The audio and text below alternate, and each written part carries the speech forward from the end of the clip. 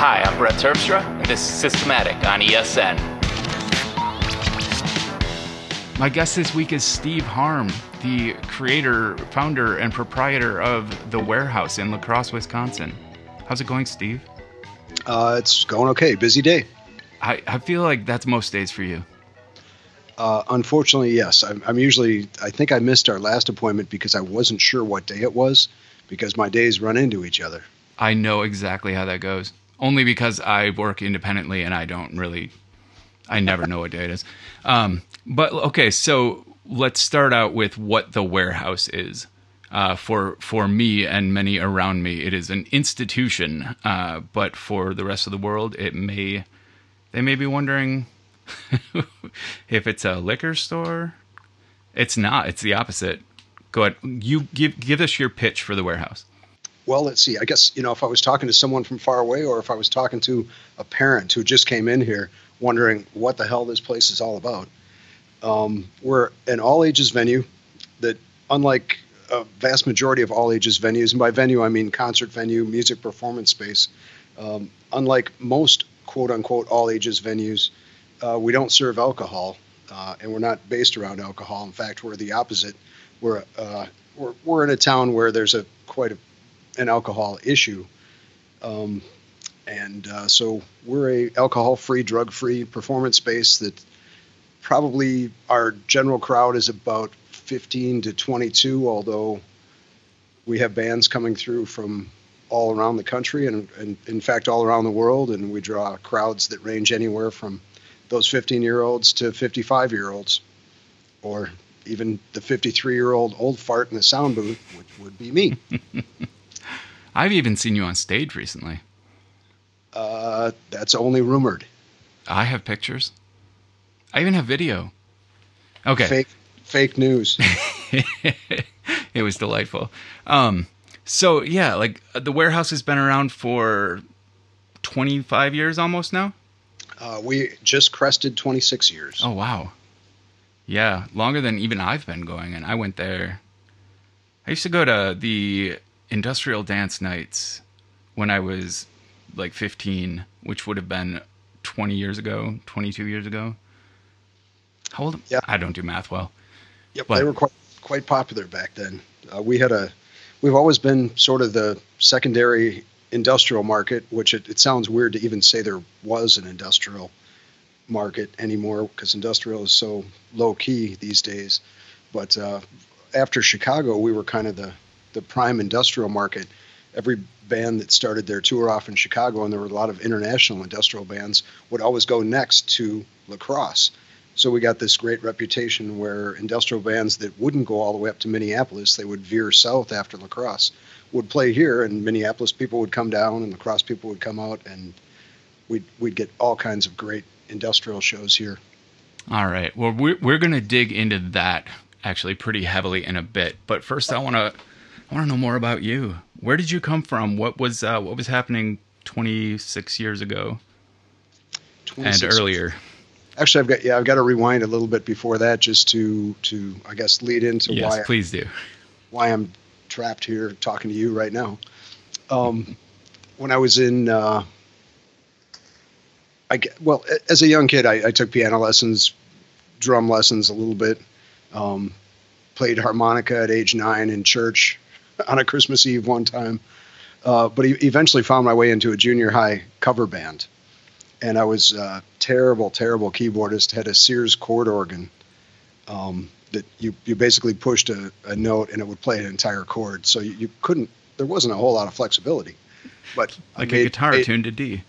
Yeah, kind of, yeah. It just, you couldn't do, you could only do one thing with it. And so jammed with this band of young junior high guys and got it going and kind of was doing the promo for it and everything. And this another kid in our class had a father who was an extremely rich doctor, and the father bought him a bunch of keyboards, and pretty soon Steve was not in the band anymore. But that fired me up and pissed me off. And my brother was learning drums, so we started a band together as a two-piece band and played for probably the first couple of years of high school, and then added various guitarists that worked out for a short while and then didn't. We had a kind of we were really big fans of the new wave stuff. This was probably 79, 78, 79, 80. So we were a huge fan of things like the Cars here in the U.S. and stuff coming from overseas. That there was a couple from town here that were these super punk rockers, Barry and Penny, and they came to one of our shows because they heard that there were a couple kids doing something that wasn't like all the cover bands in town, and they kind of took us under their wing. And he had Rod Stewart type hair, and so did she. They were total new wavers with spandex pants and striped tank tops all the time. And Barry would get beat up all the time because he wasn't like anybody else, and he was kind of a meek little guy.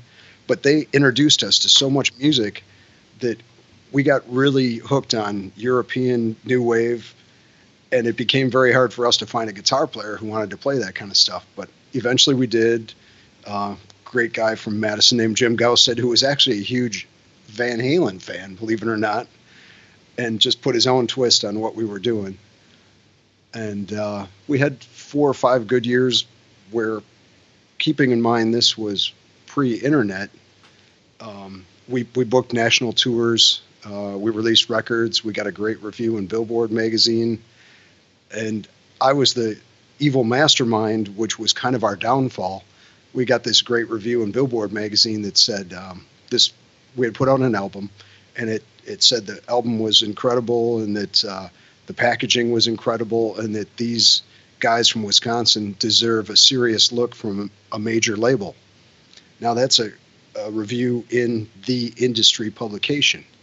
And instead of me trying to find a manager who could run that interview to everybody they could and make the most of it, I just sort of thought, okay, we've done all this work up till here. Now let's sit back and watch that phone ring in West Salem, Wisconsin, where we were living. And it did, and it was Chrysalis Records, who was a big label at the time. They had Pat Benatar and a million other big acts. And they asked if we would sell one of our songs to one of their bands, Armored Saint, who wanted to cover it and put it on their record. A manager would have made us do that in a short second. He would have said, you've got tons of music left in you. Do it. Sell this song. Get your name out there. Me, Mr. Know-It-All, thought, well, if the music is good enough for them to buy, then the band is good enough to sign. And they went away, and no big other labels came around, and we toiled for about another year and a half and then gave up on that. Okay, wait. So, yeah, no, I think I would have had the same reaction at that point with the level of success you'd had in Salem, Wisconsin. Mm-hmm. Armored Saint, the metal band? Yep. I guess I would have to hear the music you were writing at the time to understand how that would have worked. Yeah, I wish I had I'll try to dig out a cassette, and we can amend this podcast at some point. I would love that. But like I said, it was sort of a mix of new wave and metal. That song was more straightforward rock, I guess, that probably had a little bit more of our guitar player's influence on it. So, okay, yeah, so this was the Victims that we're talking about? This was a band called the Victims, yes. And then what happened? When did you get signed and make it big? When did the Victims get signed? We did not. Yeah. we like I said, that was a total follow up. I should have sold that song. Probably had 1,000 more songs in me. But your pride gets you, and you're like, man, I've worked so hard to get me up there on that stage. Why do I want to give away one of the, something that I pulled out of my heart and crafted, and give it to somebody else to show off? And boy, that's just that's why I advise young bands, if they can, when they're at that point, to seek some outside counsel, because it's very easy to get wrapped up in yourself. Yeah. But then again, that furthered my path to where we are right now. Which so, I think is a decent place. I mean, you're not touring the world snorting coke off of prostitutes facts or anything, but Hey, stop torturing me. oh, But Yeah. you're right. I'm not. But shall I continue the story on yes, how we got? please do. I apologize if I interrupted it. Oh, no, that's okay. It's hell. It makes me want to stop and question things. Let's see. So yeah, so we continued playing for another couple of years, and we had the weirdest breakup ever. I think the other guys worked, but I worked. I got some kind of workaholic virus from my dad, I guess, and because there was no internet, it was 24/7 of me going to the public library and looking up in phone books, because the public library used to have a massive collection of phone books from all around the country. I'd look up all the college radio stations I could find. We'd send out packages to them with a record, including a postcard that we hoped they would return with maybe something they thought about the record, plus a list of maybe the best record stores and skateboard shops in town, and maybe what venues they recommended in town. And we kind of, over the course of a couple of years, created our own database so we could do national touring on our own. But that required so much late night packaging and mailing. And my poor parents, living with my parents in West Salem, and no internet, so you're contacting people frequently via telephone. Whenever they answered their home phone, they had to answer Zero Budget Records, which was our little record label. And if someone asked any kind of question at all, they had to claim that they were the cleaning crew and that the staff was out to lunch or dinner or somewhere else in a meeting and would get back to them. And my folks were good with that for several years, which was, that's a lot to ask of your parents on your parents' own personal phone. And we had started out using that personal phone, so we didn't want to change the number because it was all over everything. Right. So they were really good about that. But because I'd been working just nonstop, I kind of got snowballed into it, just like I am now, where you don't know what day it is. And the guys in the band wanted to take a month off.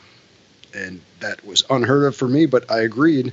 And we took that month off, and I actually stopped doing band stuff for about a week, and then realized I could go to a movie whenever I wanted to, or I could just take a drive to think about things, or I didn't have to race to get stuff to the post office. And then 2 weeks went by, and then 3 weeks, and then 4 weeks, and we literally broke up without ever breaking up. Everybody just kind of decided it was way easier to move on to other things. It dissolves. Yep. So when after that had kind of became apparent that we weren't going to be playing anymore, a friend of mine had a sound company that installed sound systems and rented sound systems at fairgrounds, racetracks, cattle auctions, parades, just the weird stuff that, not putting a sound system in a theater, putting a sound system on top of a 120-foot tower in the middle of a fairgrounds in Shawano, Wisconsin, up in the middle of nowhere during a thunderstorm kind of company.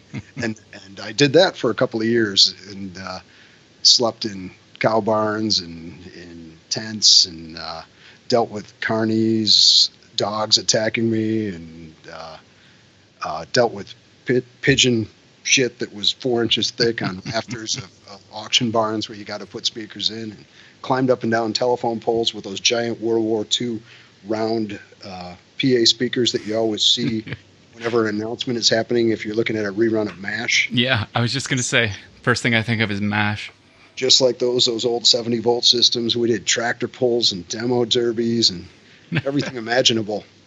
But I had a couple buddies that had a tanning salon in the basement of a building in downtown La Crosse. There was nothing else in the building, just the tanning salon in the basement.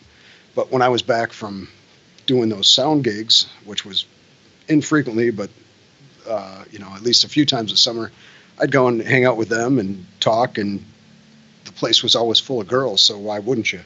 It's a tanning salon. So I would hang out with the buddies, and I asked them if they had keys to the upper part of the building, because I loved old buildings, and they did. They let me the keys, and they were renting the basement, but they had keys for the upstairs. mainly because they needed to get up there sometimes and put buckets out when the water was leaking from the roof all the way down to the basement. But they gave me the keys, and I came up the stairs, and I saw all this amazing woodwork that had survived 100 years. This really uniquely shaped building because the streets don't come together at a 90-degree angle. So it means for a weird shaped staircase and a weird shaped room. And I looked around and I thought, we could probably do some kind of DJ band place up here. And that was because I had no idea what it probably took to do some kind of DJ band place. But they agreed. We'd all been like, and this is almost embarrassing to say, but we'd go to Minneapolis once in a while on the weekends, me and the buddies downstairs, and go to like dance places and dance. And so we thought if we could bring some kind of house music and deep European mixes to La Crosse, it'd be really great. And we would do this place that could operate from 10 at night till 4 in the morning, be a real big city. And we did. We just started doing it. And we had a great DJ from here in La Crosse who used to get white label 12-inch vinyl from Europe weekly, just tons of it. And he would also mix in some of the American house music at the time, and he'd also throw in a little bit of industrial.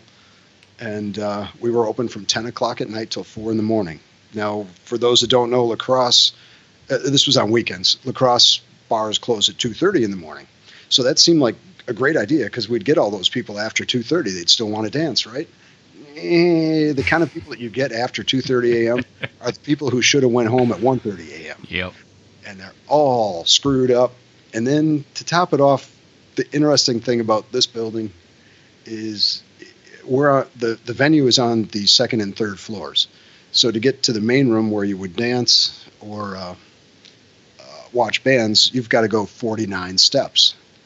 So when you combine somebody who's been drinking all night with 49 steps, you get a lot of tumbles. That's why it's alcohol free. Yeah, that is actually, it's just a safety hazard. I wouldn't say that's the prime reason, but I would imagine that our insurance would be about 50 times more if you threw in alcohol. So at the point where you're having these dance nights above a tanning salon, are you legally using the building? Are you renting that space? What is the statute of limitations? I think you're well past it. we the guys in the basement were renting the basement, and I think that they had some kind of agreement with the landlords that they would do some fix up upstairs because the building was a wreck. The guys in Minneapolis who owned it basically had it as a write-off to write off the value of all their other buildings, which were good buildings. I know for a fact that they were just hell-bent on letting it fall down because the amount of leaks that were in here were astronomical. And I had a house like that once. Yeah. The landlord told me that as soon as we moved out or burned the place down, he was going to tear the whole thing down and build a new one. So you definitely knew that if something went wrong, calling him was going to achieve zero. Oh, absolutely. Nothing. Yeah. Wow. Well, I guess that means you don't have to be careful, but it... You should have seen the party we had the last night before we all moved out. Yeah, that's what I was thinking. It could be fun on the final night, as long as he was okay with it. I want to back up for 1 second here.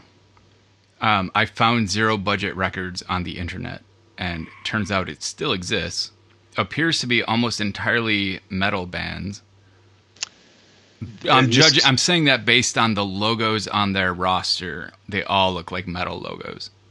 And that is entirely correct. There was part of the warehouse story is when the actual warehouse itself started going as it is now. We released local records upon occasion. We released a lot of vinyl, some cassettes, and some CDs with local bands. And one of those bands was Failure 13. And a guy named Will Maravellis was the guitar player, songwriter for that band. And after he was out of high school, moved to Minneapolis, started working at Guitar Center, worked his way up to management and Guitar Center, and he contacted me and said, you know, would you have any problem if we started Zero Budget back up? You know, you've got a good past roster, and it would just be, I'd like to do it. And I gave him the chance to do that, and he kind of ran with it. He's got mostly metal bands, almost entirely Minneapolis area metal bands, but he's doing a good job with it. And he's been, you can now say that Zero Budget's run probably, he likes to say 25 years because that's when the warehouse started, but Zero Budget technically started in 1980 with the First Victim single. Nice. That's a long history. It is, yeah. All right, so we're throwing basically raves in an unattended building at this point. How did that progress? You make that sound so like it was sexy. Well, yeah, and it was crazy because, like I said, we got the people that at 2:30 we're getting the people that shouldn't be out drinking, and it was two floors, and it was very hard for us to watch the entire building because it's a pretty big building, and you know, we were a staff of young guys who was probably more interested in meeting girls than running a business. So you'd get people drinking off in side rooms. We found people having sex in side rooms, and it was not a good thing. It was, I should state that it was 18 up at that point. But I mean, at 2:30 in the morning, you're not getting 18-year-olds. You're getting 25-year-olds just loaded. But what finally was the last straw was that our door guy had a gun pulled on him by a Puerto Rican gentleman who thought that because we were charging, we were discriminating against him. And we weren't, because there was a cover charge for everyone, but he couldn't speak English very well, and he was quite convinced that we were discriminating specifically against him. And that was about enough for us to just call it quits on that. Sure. I feel like one should surmount a language barrier before resorting to pulling out weapons. That was our thought, but again, with the kind of substance, I mean, with the kind of amount of alcohol that people had in at that time of the night, they didn't make very good choices. Yeah, I get it. One of the whole cool things was at 10 o'clock at night, when you'd get 18-year-olds from 10 till midnight or 10 till 1, they weren't drunk. They were just people out to dance, which was awesome. But when you went past that time frame, you know, we probably should have just switched the time frame. But what ended up happening was we just stopped doing it, and there were other reasons too. We didn't really have a heating system in here. The building had been radiator heat up until about the mid 60s. La Crosse used to have a steam plant down by the river, and the steam would go through pipes in tunnels that ran through underneath all the sidewalks and provide heat to the radiators and buildings. And when in the 60s, when they closed that down, a lot of people put in their own boilers, and whoever put in the boiler here put it in for the first floor and just gave up on running a boiler for the second and third floors, and put in these giant electric 30 amp wall heaters in every room on the second floor, which the second floor is like office size rooms. So there were about 10 of those down there. And there was just radiator heat upstairs, which wasn't hooked up. So there was really no heat. And man, we were DIYing the heat pretty hardcore. There's a fireplace in one room. We used to burn cardboard and everything we could, and then set up fans and try to blow the heat through the building. we oh my God, when the fire department hears this, good thing they can't go back in time. Keeping in mind, like I said, this was 25 years ago, we would bring 100-pound, is it 100-pound or 100-gallon? I don't know how you measure it. One of the big propane cylinders up the back fire escape, because you don't want them seeing you going in the front door with that. And then we'd hook up one of those construction blowers that are just like a jet engine right on the second floor, and just wide open that thing for, until you ran out of the propane heater, and try to heat the building that way. keeping in mind it's a building built in 1888 with 42 windows that are single pane, and you can kind of blow right through them if you choose to. So it was a challenge. So when we closed the first time, it was kind of okay because it was a lot less work for any of us to do. I would interject at this point that this whole story is bringing back memories for me. When I lived in Minneapolis in the early 2000s, me and some bandmates, we rented a second story. It had originally been a dentist's office, was across the street from what was now being used as a quote-unquote spa, if you're familiar with the term.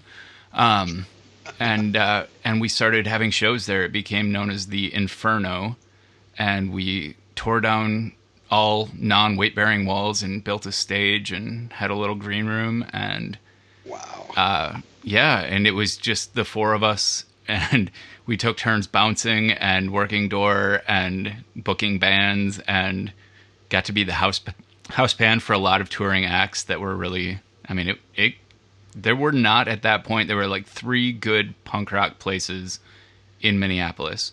Mm-hmm. And if you weren't at the bomb shelter, the Inferno would come up next. And it was fun. I mean, it was a lot of work because it was all DIY stuff like that. Was it legit? Legit? No, not in any way. No permits, no nothing? No, nothing. Wow, it was super punk rock. You go up 2 flights of stairs to a door that says "Abandon all hope," spray painted on it, and then enter, and yeah. Wow. So anyway, all right. It kind of makes you wonder how many of those places have existed throughout time. I'm sure every decent-sized town and city has had one at some point. Yeah. I think you don't really hear about them unless you're in the band community or unless there's some kind of fire tragedy there. Right. That's why it's called the Underground. Right. Yep. 2 stories up, but the Underground. Hey, we're not a warehouse, but we're called the Warehouse. So exactly. So the Warehouse at this point, what will be the Warehouse, has closed. Yep. And I was still doing the sound touring thing, doing Garth Brooks on a hay wagon at the Manitowoc Fair or whatever we were doing at the time. But one of the guys, it was the guys from the basement, another buddy and me, or another buddy and myself who had done the stuff upstairs with the Warehouse, and the other buddy who had been a lifelong friend of mine and had been a crew guy for the Victims, called me up and said, I think we could probably do that ourselves, and do it a little more legit. His dad was an architect, his mom was an accountant. It was kind of perfect, and he was thinking of doing something that still played dance music, but was more earlier in the evening and more centered on younger people. So we ended up doing that. We contacted the owners in Minneapolis, and we said, hey, we'd like to rent the upstairs. And we got a really cheap deal on it. I think we rented the upstairs for $200 a month, with the caveat that all we had to do, and I am using quotation marks on the end of that are so huge I can barely hold them.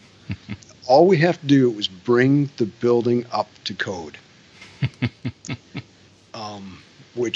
So we started at it, and sanding the floors and painting and doing all the stuff that had needed to be done on the DIY space before that. We're working on the bathrooms and starting to replace electric, but obviously with electricians, and plumbing with plumbers, and getting city inspectors coming in. And there'd been a venue down the street, a very big room, called the Mississippi Queen. It had later been called, I'm trying to remember what it was in its final incarnation. Might have been Scruples or Silver Bullet. It was a big room. It was one of the big rock rooms from the 70s that used to be frequent, or you'd find in cities this size, where bands would come through and play cover songs, 3 sets, 5 nights, the same band. There was a great circuit for bands like that. We'll be here all week. Yep. And then every once in a while, a national touring act would come through. In fact, I used to go to that as a young kid. We used to contact all the big touring bands that were coming through just with letters and trying to track down their managers and things. And we get put on the guest list, even though it wasn't an all ages venue at the time. And the bouncer began to know us as cousins of the band, regardless of who was playing there. So we get in to see a lot of national bands. But anyway, they had started doing teen nights. And in fact, we had helped them start doing that with the victims. Doing some, we got the first all ages shows passed through the city council that we could do an all ages show in a bar there. And we had the first night that we did it was a record release show for us. And we had 1,500 people in there. And it was, so it was a big moneymaker for the bar guy. And so he started doing that every weekend. And when he found out that we were going to be opening this place, the second time, he put a lot of pressure on the inspectors. And in fact, at one point, we had inspectors come in and tell us that we needed to do the bathroom one way. So we had a plumber come in, did it all up. Inspector come back in 2 weeks after that, say, nope, this is all wrong. Here's what I said. And then the plumber come back in, redo it, and then inspector come back in a third time and say, no, that's not what I said. Here's what I said. At which point we were videotaping him because it was just complete bullshit. Right. And, I wasn't the guy I am now. I was just a young guy learning all this stuff, and I finally asked the inspectors when they were leaving one time, why are you guys coming down on us so hard? And I was told, and I wish I had the video camera then, and this was an inspection department that's not there now. This is a long time ago. Someone down the street has more money than you as they walked out the door. And that was it. So when you go legit, sometimes you're fighting some pretty big powers. Yeah. But anyway, we did and they tried to they tried to pull a lot of stuff on us right up until the day that we were scheduled to open, and we had to go to the state Department of Inspections through my business partner's, my buddy's dad, who was the architect. He went to the state, and the state went around the city guys, and the state called up the city and said, lay off these guys. Everything is okay. So then we were finally able to open. So it was a process, but it was a much different place when we opened it the second time because it was, clean. We were watching all the floors. We were using a lot of the rooms. The floors were sanded. It was beautiful. And we opened just on Fridays and Saturdays, and we were packed every weekend for, probably 2 years of just doing everything straight top 40. It was Color Me Bad, Boys to Men, CNC Music Factory. But even then, you're not serving alcohol. Even then, I was completely alcohol free because at that point it was really targeted at high schoolers. Although because we had a very loud sound system, and because of the unique environment, we did get people that were older than high schoolers here up quite a bit. But it was a good mix, and according to that rental agreement with our landlords, we took all the money we made every weekend and put it into fixing up the place, putting in additional electric, making sure there were smoke alarms and a security system and a monitoring system for the smoke alarms and the rate of rise detectors, and upgrading sinks and toilets and whatever we needed to do to make the place totally up to code. So what year are we at now? So at that point we are at 93. Okay. Yep. I think that was the first year I ever went to the warehouse. Was it? Yeah, it seems like maybe that was the first year I could have. And that's and you said you went to industrial night, so that could be because what we had was some kids started coming that were they were not the Color Me Bad crowd, but you could see there was a clique of them, and they were really cool. And me, as someone who had been going to First Avenue when I was in a band a lot and driving down to the Metro in Chicago to see all the Wax Trax bands and to see all the touring industrial bands and the European bands, these kids I was so happy to see them. And it was people that were, I could see they had leather jackets with Ministry painted on them, leather jackets with Fields of the Nephilim painted on it. I'm like, you got to be kidding me, in La Crosse. And here they were coming in. So we talked to them and decided that one of those weekend nights we would make into an alternative night, doing alternative music. And it wouldn't necessarily be straight up industrial. And instead of giving up a Friday or Saturday, we first started it on a Thursday, and we did everything from Ministry to Nirvana to Thursday nights. Yep, and it was everything in between. It was just everything that fit into alternative. And By God 20's cover of not Like a Virgin, Like a Prayer, Like a Prayer. Yeah. That was, I think, the first night I ever went to an industrial dance. Was that was the first time I heard that track. And then I was not a social kid, but I did love Billy Idol. And when they played Dancing with Myself, I ended up on the top riser, doing like a solo lip sync. Totally sober, of course. I recall very well. And I met a new girl that night. It was, fun night. A girl as well. Wow. Right. Well, the guy who does the Billy Idol thing on top riser is gonna meet somebody. That's true. Either a fist in the face or a girl. So. Yep. It was a really weird time where those kids that like grunge could hang out with those kids that like hardcore rap, that could hang out with those kids that liked industrial music, that could hang out with those goth kids. Has that changed? Are things so divided now that you're not allowed to associate? It has splintered a lot. It's not. It doesn't seem to be cool anymore. And it even what happened here, a place across the street opened up, a coffee shop on the second floor of a business called Painted Alley. Yeah. And that siphoned off some of the kids.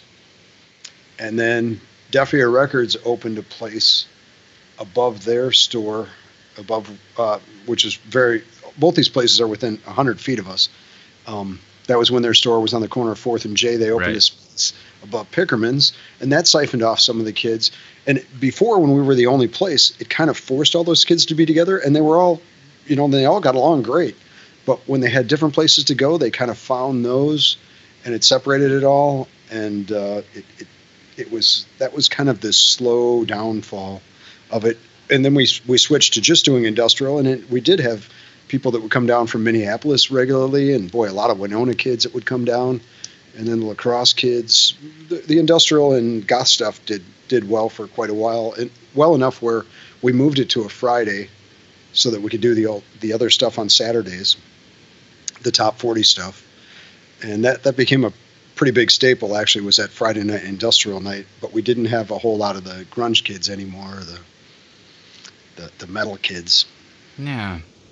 But we did have an awesome group for a decade of industrial kids. And the cool thing was, if we could get those Chicago agents who booked the industrial bands to realize that Saturday night would be a great night to have a show, a lot of those Minneapolis people that came down for dance nights would make enough friends here that they could stay with them, and they'd stay the next night for the industrial show, whatever it was, whoever was coming through. And it worked out great. We were very much the industrial hub for both dancing and bands for quite a while.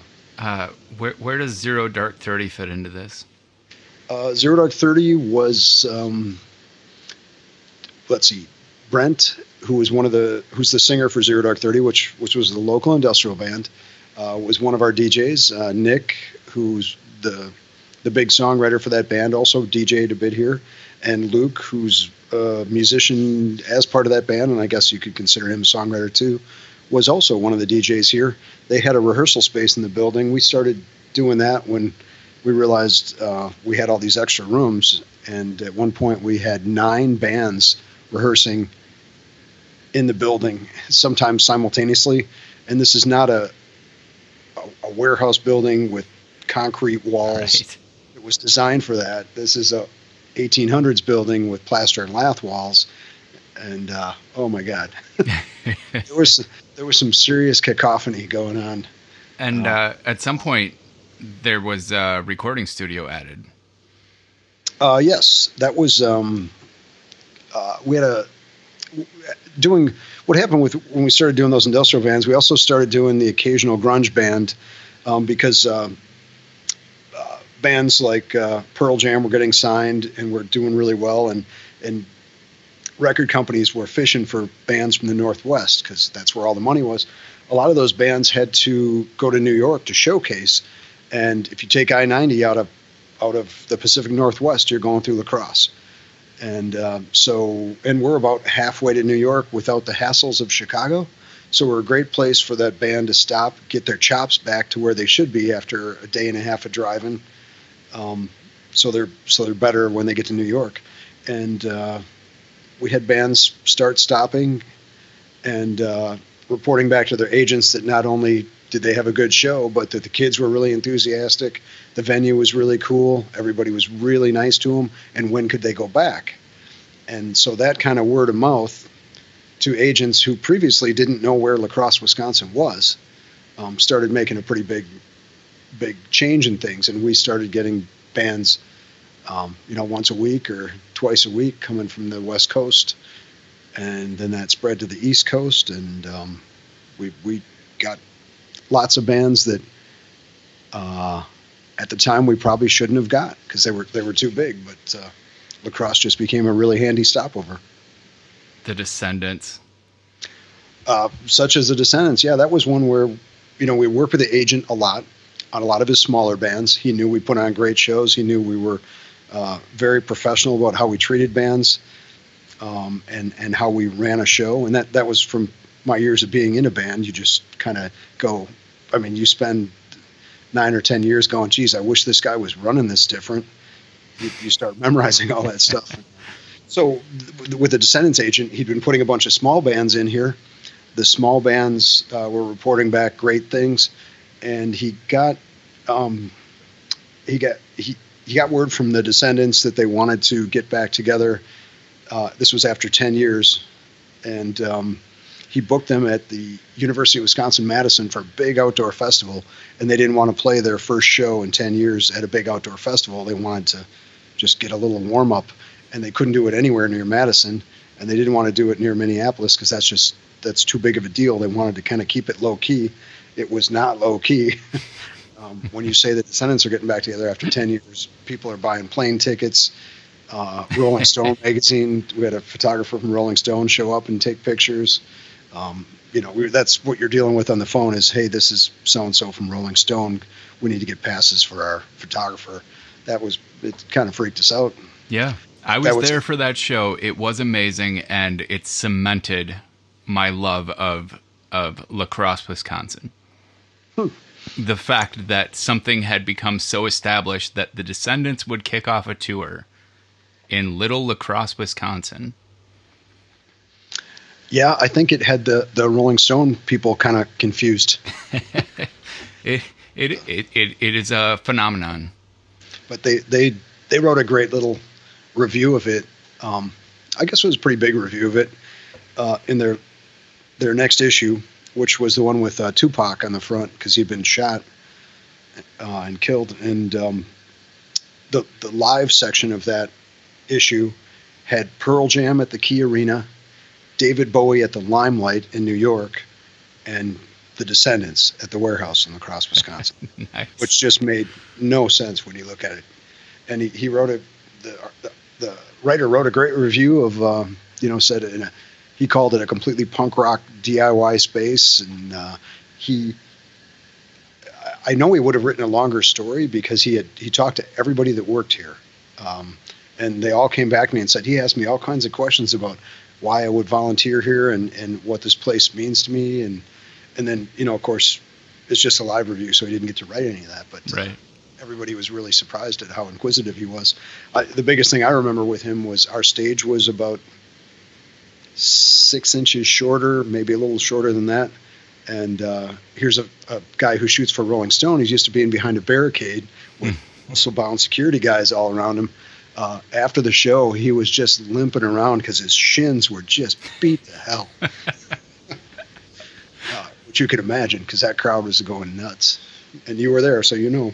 Yeah. I was also there for a lot of shows that people who are my age will remember a band called Everclear, who had a radio hit that honestly kind of sucked.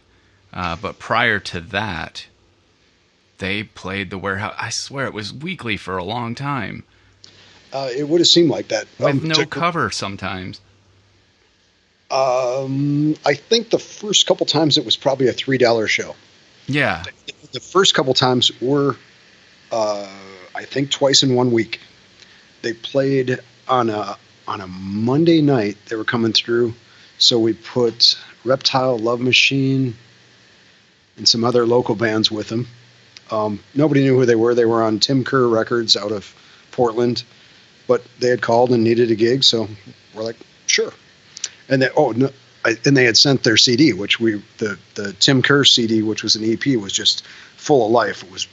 We knew it would sound great live, and 3-piece band that sounds solid live is just awesome. So they played on a Monday, and they were really full of fire, and they were going to Minneapolis on the Tuesday, St. Louis on the Wednesday, and then somewhere they had to go out west after that. But we said, hey, we've got a local show Thursday if, you guys want to. And they drove back from St. Louis to play that second show that week. And that kind of cemented a really good friendship with all of them. Although that was their first drummer at the time, Scott, who was, in fact, that might have been why he came back. He used to drum for the Blue Stars. I don't know that band. That is the drum and bugle corps based out of La Crosse here. Oh, okay.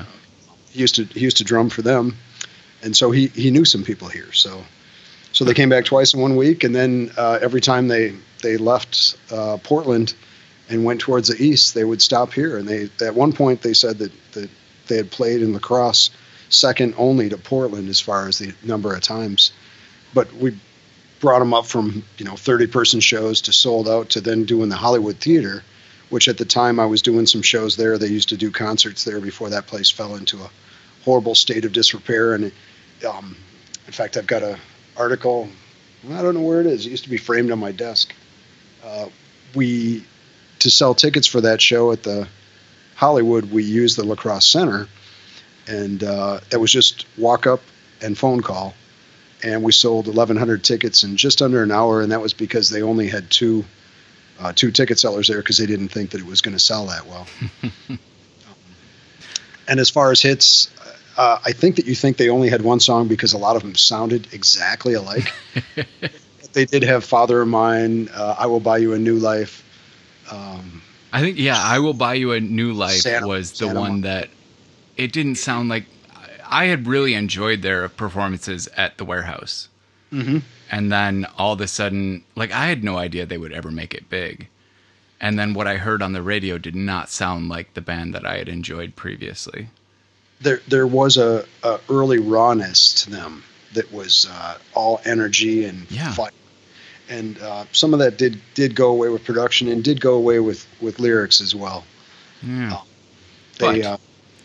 We had them on the weirdest show ever at the Warehouse. They were recording. I don't remember which album they recorded, but they recorded it at Smart Studios down in Madison with Butch Vig. Yeah. And they were in the middle of that recording, and they were going to take a day off from recording, and they wanted to play somewhere so that they could kind of get some of the fire back for the recording. And they didn't want to do it in Madison because they didn't want people to know they were in Madison recording. So they drove up to La Crosse and they called me and said, hey, can we get on this show? And I had to explain to them that the show that night was a 10-person industrial Bile, yes. Oh, I was at that one.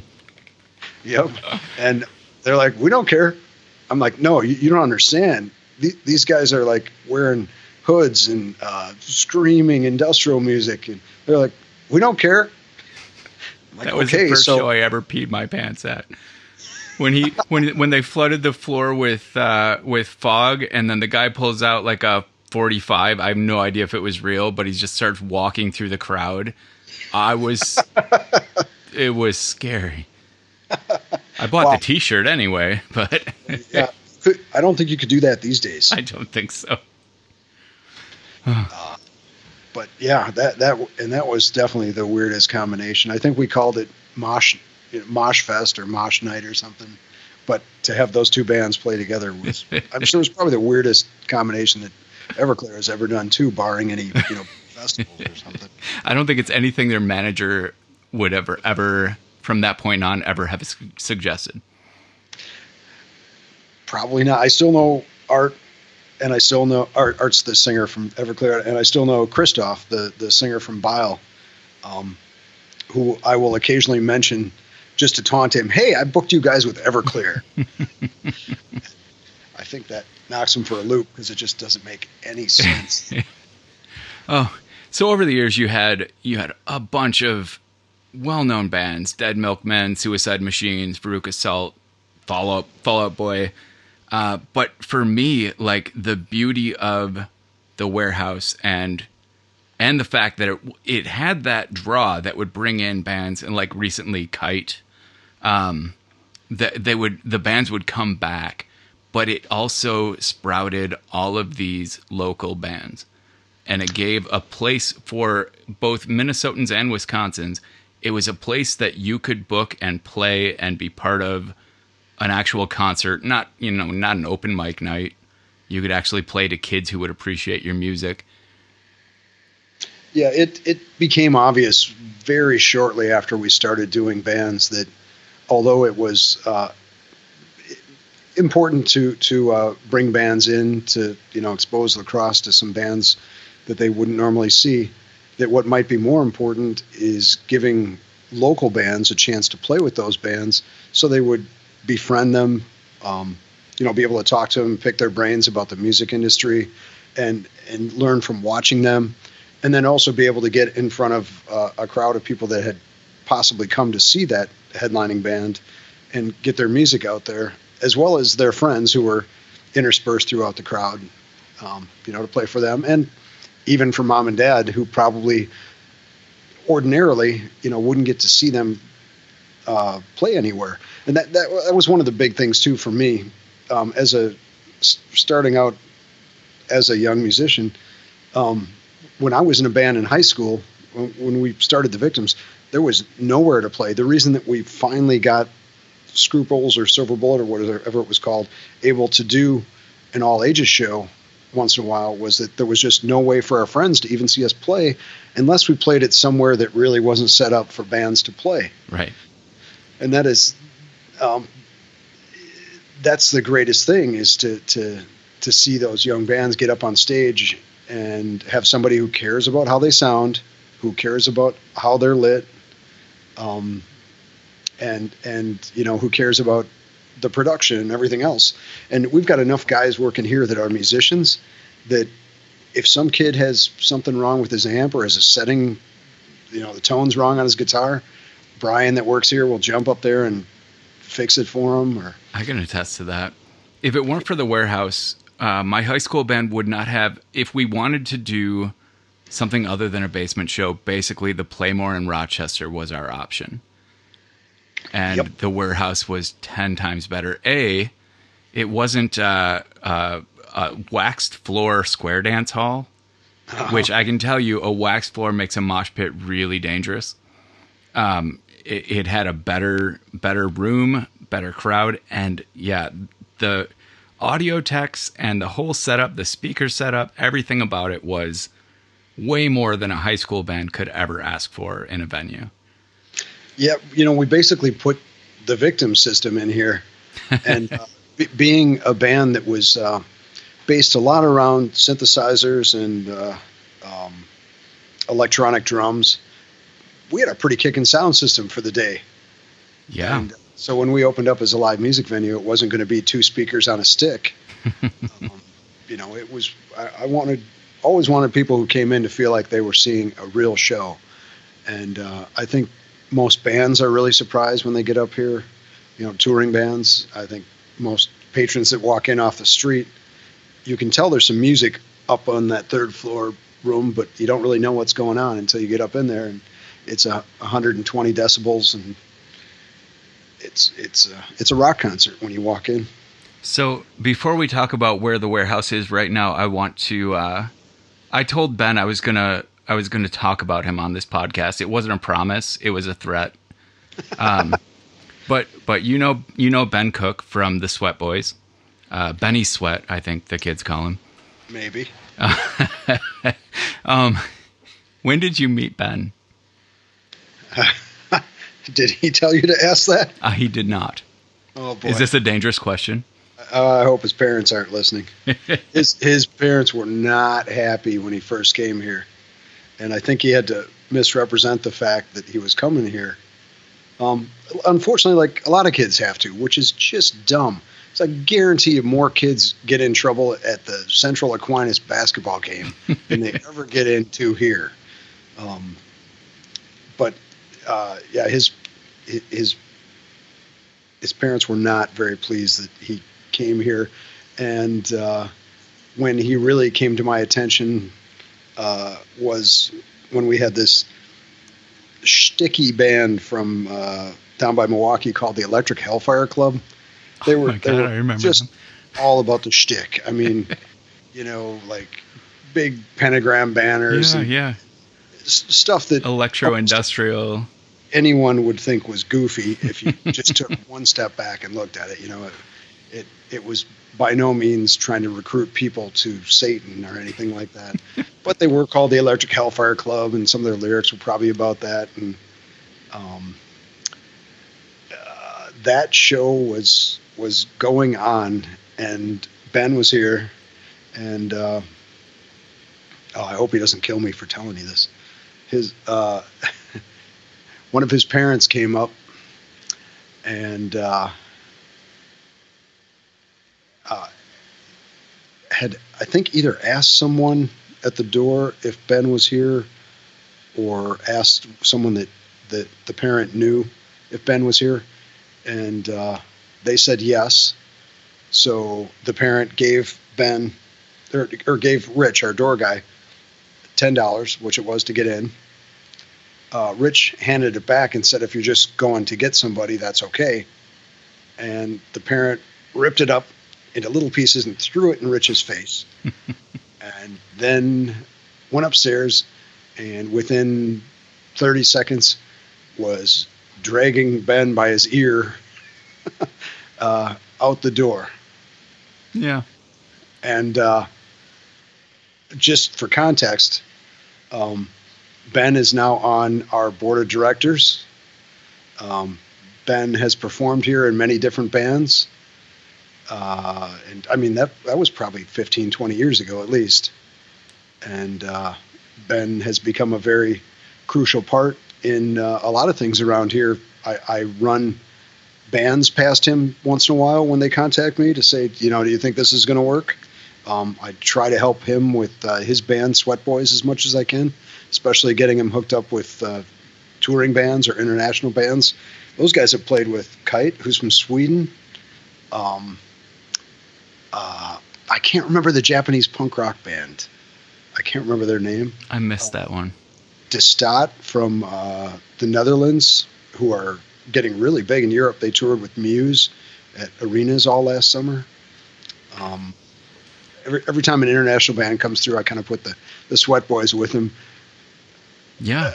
And there's a little bit of selfishness to that, because I love seeing international bands come out of the dressing room when the Sweat Boys start playing with their mouths hanging open, just trying to figure out what in the world is going on. For context, though, Kite, yes, which is an amazing, I wouldn't classify them as industrial electronic band. Anyway, like, they came once. You and Ben, I think, probably talked them into playing with the Sweat Boys once, and then they asked to come back. And the lead singer got on stage with Ben and did a Sweat Boys song with the band. That's crazy cool. There was something at the end of that show too. When I was talking to, let's see, the one guy's name is Christian. I can't remember the other guy's name. God, I'm so bad with names because I meet so many people. Just chatting about how things are kind of going financially now, and he said, if you need us to come back for a fundraiser of any type, we will come back. Yeah. I said, well, do you have any time that you're planning on coming back? He said, that does not matter. And that's a big commitment from somebody coming from Sweden to say that we will bring all of our gear and take the time off of work and whatever else we do and come over to do that. Nick, yeah. Well, and it's amazing because they're a really great band. Like it's not a joke. They could be amazing for the Sweat Boys. Yep. And for the Warehouse. Yep. Yeah. Okay, so and you're right. I wouldn't call them industrial. They're kind of a combination of sad yet extraordinarily uplifting, melancholy synth pop. Synth pop. Yeah. Yeah. It's like his voice just soars, but there's a sadness to the whole thing. It sounds like tears laughing. I'll buy that. That's my review. That's safe to say, and everyone who hasn't checked them out should. They're called Kite, and if you're looking for their music and you're getting frustrated because all you can find is EPs, that's their brilliance. They only release EPs, and almost all of it is on iTunes and Spotify. And I would just look it up. It's awesome. And also, Ben is one of my favorite people in the world, and I'm so glad that the Warehouse was there for him. Like, he's on the board of directors because that became his like second family. The Warehouse meant a lot to all of us, but especially to Ben. That's good to hear. And I mean, that's, when you're trying to sell the idea of the Warehouse to people, a lot of parents are like, well, if they threw a stage up at the Boys and Girls Club, it's the same thing. No, it's not. It really isn't. This building has a history and a heart, and the people that work here, aside from me, are all so dedicated to what they do. And when I say work, everybody's been volunteers. We've had 26 years of volunteers from the bottom up to me, and it's because we all realize how important it is for not only those young musicians, but what hovers around those young musicians, and what frequently is that group are people that have severe social anxieties. They're artistic. They're introverts, and many of them, you can see them when they come in. That's the beauty of this is I'm up in the sound booth, so I can always look over the room. So I see new kids when they come in, and I see them a couple months later, and I see them a couple months later, and that kid from Sparta that just came in, that doesn't have any friends, but really took the chance to come to a show. 2 months from now, we'll have a little core of friends, and they're not from Sparta. One's from Viroqua, one's from Caledonia, but they're all friends because they all love that same kind of music. And then 4 months from now, there's 6 of them. And then a year from now, everybody is friends with everybody.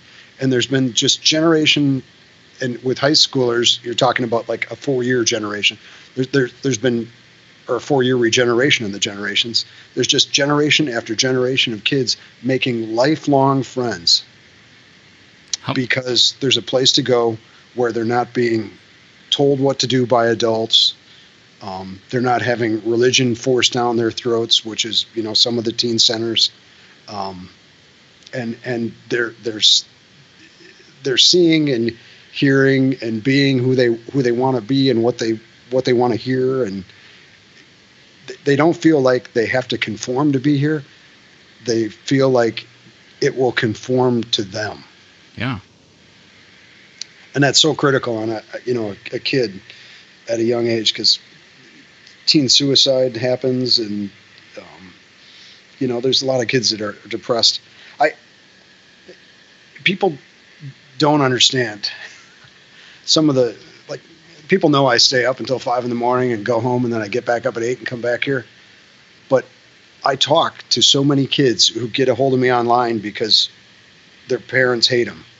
they say, or their mom's not getting along with their stepdad, or their sister's mad at them, or their English teacher is really, really giving them a hard time. Talked to a kid last night for about 3 hours whose mom had found the boyfriend in the bathtub with slashed wrists. Wasn't dead, but was on his way.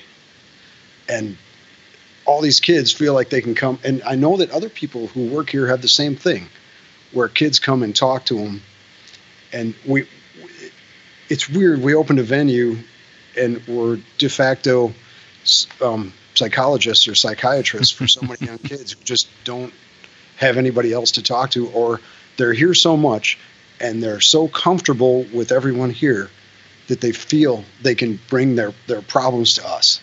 And although that just destroys my time and my ability to get anything done, it still feels awesome to be able to tell that kid that, yes, she broke up with you. Yes, she was your world. But, there's going to be a world tomorrow. And wasn't that other girl that was at that other show, wasn't she interested in you? I hate to tell you this if you don't already know, but you are basically a father figure or maybe uncle to 25 years worth of kids. Well, people have that when I just meet, they ask me if I have kids, and I always tell them, well, I've usually got about 100 kids a couple times a week, and that's enough. About 175,000 over the last few years, yeah. Yeah, I would imagine. Well, and that doesn't include the bands, who Right. even the touring bands are just big kids. Sure. And they always call for advice on record deals. They call for advice on gigs. They call for advice on the bass player just doesn't seem to be giving it his all. And That is a lot of work. I'm sorry. yeah, Steve. I wish there was some way to get $175 an hour like psychiatrists do for it, but I'm just going to have to settle for the satisfaction of, I guess, resolving their issues for them. Your eulogy will be amazing. Don't worry. And swift, I hope.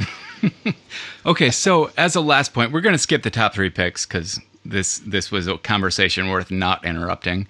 The warehouse is now officially a nonprofit, and there is a Warehouse Alliance. Or has it been rebranded? The website is All Ages Alliance. What's going on with that? Boy, part of my mantra on the warehouse was that we would never charge bands to play. Now that sounds weird because why would you charge bands to play? But from the beginning of the record industry, very small bands have been buying their way onto big tours with big bands. And that was happening way back in the 50s and 60s to get exposure. And that started slowly working its way down to the point where local promoters, say in Minneapolis or Madison or any city, basically, if they've got a show where there's a what they would call a big band coming in that's playing any size room from 100 on up, they will charge the local bands or make the local bands buy tickets to the show and then let the local bands try to sell the tickets to make their money back. Right. I've always been against that because I think those young local bands, should be able to, I can tell if they've drawn people when I look at the room because I can tell how the crowd is reacting. I can also tell who's there that's not there for them that is reacting well to them. So I know that if a band performs well and can bring in some people, I know what show I can add them to next. If they perform really well and they don't bring in any people, I also know what kind of show to get them on that will get them in front of some people. But I've never thought that they should have to sell tickets. And it's happening right now that promoters are making bands do that. In fact, there was a band from the Whitehall area that had to sell like $40, $50 tickets to be on a big show in Minneapolis. And that means they got to outlay $2,000 and then try to earn that back. Bands have to pay for equipment lessons, their van, their trailer, maintenance on that equipment, maintenance on that van and trailer, their rehearsal space, the time off of work to play.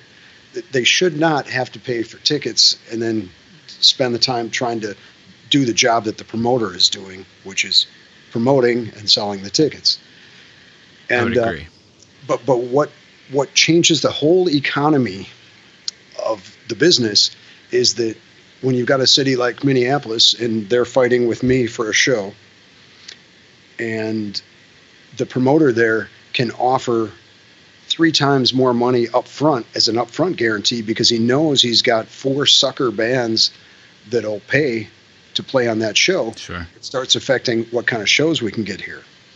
And about 5 or 6 years ago, we just started getting hammered from both sides, Madison and Minneapolis, from promoters like that, and our shows started disappearing because, and it was a cycle where that was happening and bands were doing it, and then some of those band guys and some of those promoters were working their way up into booking agencies to the point where booking agents were guys who expected things to work that way. It wasn't you've done great shows for my bands in the past, I'll give you a band. It was, I always paid to play when I was young, we're going to go with that. And it really affected the economy of what we're doing. And, we don't sell alcohol, so we make money off ticket sales. So when I say make money, there's big air quotes on that too. It's a labor of love for everybody. And, paying the bills has always been just awesome. I've been so happy when I can write a check to pay a bill. And it started catching up on us and us getting behind on the mortgage and getting behind on some property taxes. And then that stuff, when it gets going downhill, it snowballs and it starts getting more momentum. And I had Ben and a couple of other people who were original warehousers back 20, 25 years ago come to me, who were, 2 of them were parents that have kids that actually come here now. And they said, well, you should consider taking all the debt on yourself and having the warehouse separate into a 501c3. And that was the only way that we saw that we could save what the warehouse was. So I assumed all of the debt, which I'm still carrying. And the warehouse went through a 2-year process with the IRS of switching from a quote-unquote for-profit, although my accountant always called us anti-profit, so quote-unquote for-profit to a non-profit. And the benefits of the non-profit are that, if companies or people want to donate to you, it's a tax write-off. Otherwise, it's just tons more paperwork. And you got to be careful what you say on the websites that involve politics and things like that. Right. It's although it's great to have the affirmation of the IRS that what we do fits into their criteria for what a nonprofit can be, and it's great to be included. We've found that fundraising is extremely hard because there's very much an old boy network in town, and those people that run the other big nonprofits that aim towards kids, and I don't want to point a finger at anybody, are very good at spending their organization's money, taking so-and-so out to dinner and so-and-so out to lunch and having meetings, lunch meetings, breakfast meetings, and spending all day fundraising. Some of those organizations in town that we fight against, and it's not a fight, but I mean that we stand alongside of to try to get funding, have people who are 24-hour, well, I guess not 24-hour, but I think that way because that's how I work. They're full-time fundraisers, and that's all they do is go around asking people for money. Well, I don't have the time for that. Nobody on the board, who are all volunteers, has time for that, and it's very hard to get it through to some of these old donors that what we do is important. If we were to call the warehouse a fine arts place, they might be a little more sympathetic, but we don't do the kind of music that that they do at the La Crosse Symphony or that they have at some of the other places. We're for the kid who has nowhere to go because he wants to pick up an electric guitar and play it, or that kid who doesn't want to play paradiddles on the snare drum for marching band. He wants to jam out on a full kit. So what we do is, although it's critical, it's very hard to sell as a nonprofit.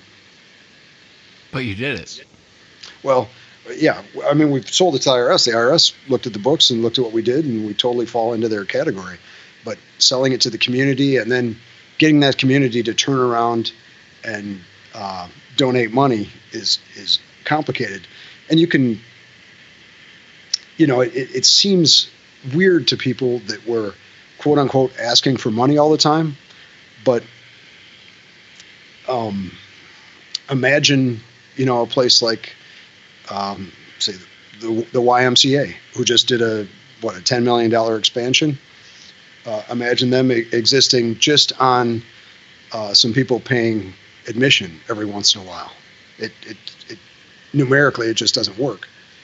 And so just like those places, we need to ask for money, except those places have people that write checks to them daily, and we're fighting an uphill battle, and it's very, very complicated. Yeah. Well, and that doesn't sound like accounting and business wasn't your plan. You didn't get a master's from a business college, so I can sympathize with the position you're in now, trying to be a nonprofit organization while what your goal is to bring great music to kids in a safe environment. Yeah, it's, like you said, I definitely didn't take any business courses, but I also never along the way even thought about trying to find a way to make real money out of this place. It seemed like it was important. It was what I do, and that's it. But I've had many people along the way say, sell the building, get out. It's, now's the time to sell the building. I don't mean now, but I mean then. Yeah. And that was never part of my plan. Every time I get within striking distance of saying I have to give this up, I'll get that message from a kid going, "Hey, can I talk?" That's at like 2 or 3 in the morning, and that kid's been sitting up all night. Sorry. No, it's fine. And that kid's got nobody to talk to, and he comes to me because I'm his friend from the place that he can go. And I can't imagine pulling the plug on that. What some of those kids are going to do. I mean, sure, they'll find other places, I suppose, but is somebody going to take the time? That's what I worry about. It is vital to me that the warehouse continues to provide to everybody what it did when I was a kid, and I would implore everybody to help support this kind of thing, especially if you live in the area. There will be a link in the show notes to the allagesalliance.org, which is the Warehouse Alliance website. But keep this going. Like, Steve, you've done everything for decades. Let's make this last. Part of that story that I was telling about how we got here kind of illustrates the need, and it was from back in the early 90s. Remember I said we had been taking all the money and putting it back into the building to fix it up for the landlords in St. Paul. And all of a sudden the city started plans with, well, we're gonna fix up the sidewalks, and we're gonna start fixing up the downtown. And all of a sudden Gerard Heschler had for sale signs on the building. And I talked to the landlords in Minneapolis, and they said, yep, we're putting the building up for sale. And we didn't know what to do because we had put in a furnace and all this electric and spent all our money on everything. And it seemed like the only thing to do was to make an offer on the building, but we had $0. So they had to come to us every time they wanted to get in to show the building to someone. And it was usually people that wanted to put in apartments or condos or things like that. And we messed with people coming in so hardcore. If we knew that they were coming in the next day and it was going to be raining, the night before we would put buckets all over the third floor, fill them with varying heights of water, put a little bit of Coke in them so that they look like they were discolored a bit, Coca-Cola. Yeah. Get ladders out, get fast food restaurant size cups full of water ready. We'd have a spotter watching for them coming. And when we saw the realtor coming with people, we would move the ladder to above the buckets and splash the ceiling all around the third floor and sometimes on the second floor, and then shoot out the back door. So when they came in, it looked like the place was just a sieve, and there was just water dripping everywhere. And there was a couple times when they needed to show it in August, and we locked all the windows down as tight as we could, ran the furnace for about a day and a half. So it was about 130 degrees in here. And we did things like that. But I made an offer on the building. And we had somehow in our agreement to fix up the building, they had included the wording that we would have first right of refusal, which meant we had first chance at buying it, first chance at matching their price that they wanted. And they accepted. So there I was with no money. My business partner at the time was like, I don't know if this is a good idea. And we had made the deal. No money for a down payment, nothing. And so we found ways to delay them. I had an attorney that was kind of crafty, and we just found things to hang up with the paperwork and tie things up. Meanwhile, I'm going to every bank in town trying to get a loan. And downtown buildings weren't the hottest thing then, and nobody was interested. I had somebody from one bank that I could look out the window and see right now point over at this building and laugh. Just no interest in helping. But that was the time when the industrial dance nights were starting up, and a bunch of kids, Laura Bennett and Kyle Bertelson and some other ones, wrote a letter to the Tribune. That's the local paper. And we had a deadline of December 26th to come up with the money because the landlords knew that we were screwing with them. They figured out that we must be screwing with them. So we had the December 26th deadline. They wrote a letter on, I think, the 23rd or 24th, which either got published on the 25th on Christmas or the 24th if they didn't have a Christmas issue. I don't remember, of the Tribune. And it was a letter from all these kids saying that they wouldn't have anywhere to go, and that there was no place, that like it, that they could hang out where they felt like they could be themselves, and how important it was to them. And this was unsolicited. I had given up. And it got published in the paper. And on the morning of the 26th, Park Bank called up and said, why don't you get over here and we'll get this figured out. And I was able to get a loan and at that point buy the building. Aww. So that was a little bit of kids showing how important it was to them. So that was really nice. It's an amazing story. The whole thing, all 25 years of it. Oh, man. We could do a lot of podcasts. All right. Well, first, thanks for being here, Steve. Yeah. Like I said, I have links for the Warehouse and the Warehouse Alliance and the Facebook page. Is there anywhere you want to list where you can be found or reached? Let's see. Well, our if you've got those pages, that kind of covers everything. Our sort of ongoing fundraising page is a Patreon page. It's Patreon, patreon.com/allages. All right. That'll be in the show notes. And I think we have a GoFundMe at the same address, gofundme.com/allages. All right. I will double check those and make sure they're in the show notes as well. If anybody would care to help, that would be great. And it's totally tax deductible. And anybody needs to write to me about anything or any questions, please feel free. Awesome. All right. And I'm Brett Terpstra. I'm at brettterpstra.com and TT Scuff everywhere. And that's episode 194 with Steve Harm. And again, Steve, thanks for being here. Like I said, you're a father figure to generations of kids, and I do appreciate getting to talk to you. I enjoyed it much myself. And we'll see everybody in a week. Thanks for listening.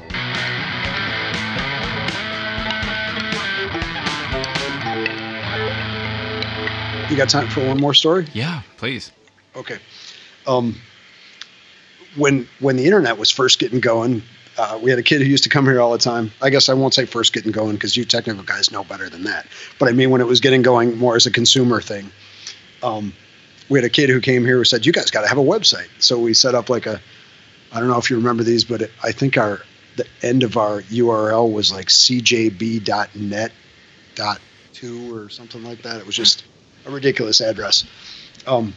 But he set it up so that I could do a commentary on each show after every show, which sounded great. But I didn't quite understand the reach of the internet. So I thought I was just kind of talking to people around here. And we had a band here that played with My Chemical Romance called A Static Lullaby. And they were younger kids, but they were signed to Columbia Records. And they were total jackasses to the crowd. They called the kids fat farmers. They were bitching that they couldn't drink, even though they were all under 21. They were really mad. They couldn't have any guest list, even though they didn't know anybody in town. And their tour manager was constantly apologizing to me all night and let me know that as soon as the show was done, he was going to go to the airport and leave them. He was just going to fly right out of here because he was done with it. And I believe he actually did that. I think the band had to drive themselves for a while. But I wrote about it, and I said in my commentary that if I were him, I would have went to one more gig, and on the way I would have waited till they all fell asleep, and I would have put the cruise control on and dove out. And then hope that there was a fiery rollover. That didn't go over so well. And it wasn't too long before their manager was calling me, the agent was calling me. Their management company who managed The Cure and a lot of other big bands was threatening the hell out of me because apparently their deal with Columbia hadn't totally gone through yet. And they told me it was jeopardizing their record contract, which was going to cost a lot of people, including them, a lot of money. They were threatening me. And then I got a call from the vice president of the record company asking me about what I had written. And is this a band that he should work with? And realizing how hard bands work and that sometimes bands need to blow off steam, I smoothed it all over with, they were probably just letting loose a little bit. They, I don't know what their trip was like here or what the night was like before that. They were pretty rude to the crowd, but I think they just might have had some issues that night. And so they ended up getting signed. And in fact, I'm still good friends with two of the guys who it was probably 10 years later, after that band had dissolved, that one of the guys called me up and had a different band and wanted to play here. And I'd been sitting on that all that time, just feeling horrible about it. And when he brought up who he was and what band he'd been in, I'm like, holy cow, you guys are the guys I wrote that nasty blog about. And he's like, oh, yeah. Boy, that was a long time ago. And he just could care less. And it had been sitting on me since the day I wrote it. But at that point I learned if I'm going to give commentary on a band, a critique of any sort, that I'm going to tell it to them straight. And I'm not going to put it on the internet where it can be misconstrued, spread around, or. I have found that to be, I've been writing online for quite a while now, and I have found my rule is if I have criticisms, it goes to the developer or the person involved. If I have good things to say, then I'm happy to do it. on the internet. But if it's not good, I don't waste my energy putting it online. And I learned this, like you, the hard way. Yeah, that's the best way to be. I mean, constructive criticism, almost everybody appreciates if you're doing it to them when they're pulled aside. But, right. You never want to tell the drummer that he's doing something wrong when he's standing with the rest of the band and a couple fans. Or the entire internet. Or the entire world, yes.